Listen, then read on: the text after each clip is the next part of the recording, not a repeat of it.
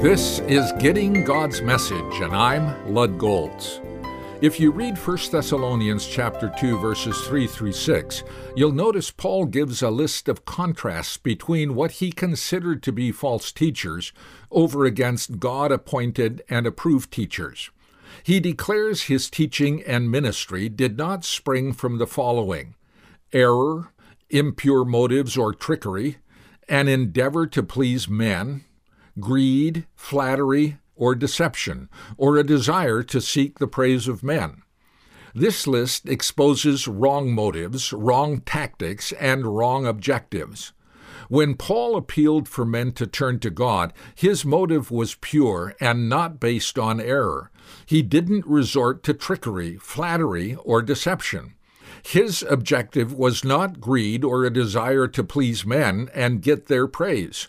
All these character flaws revolve around self. Here is what to avoid. False teachers routinely resort to manipulative techniques that get people to do what they want them to do. They do this under the guise of being their friend and helper.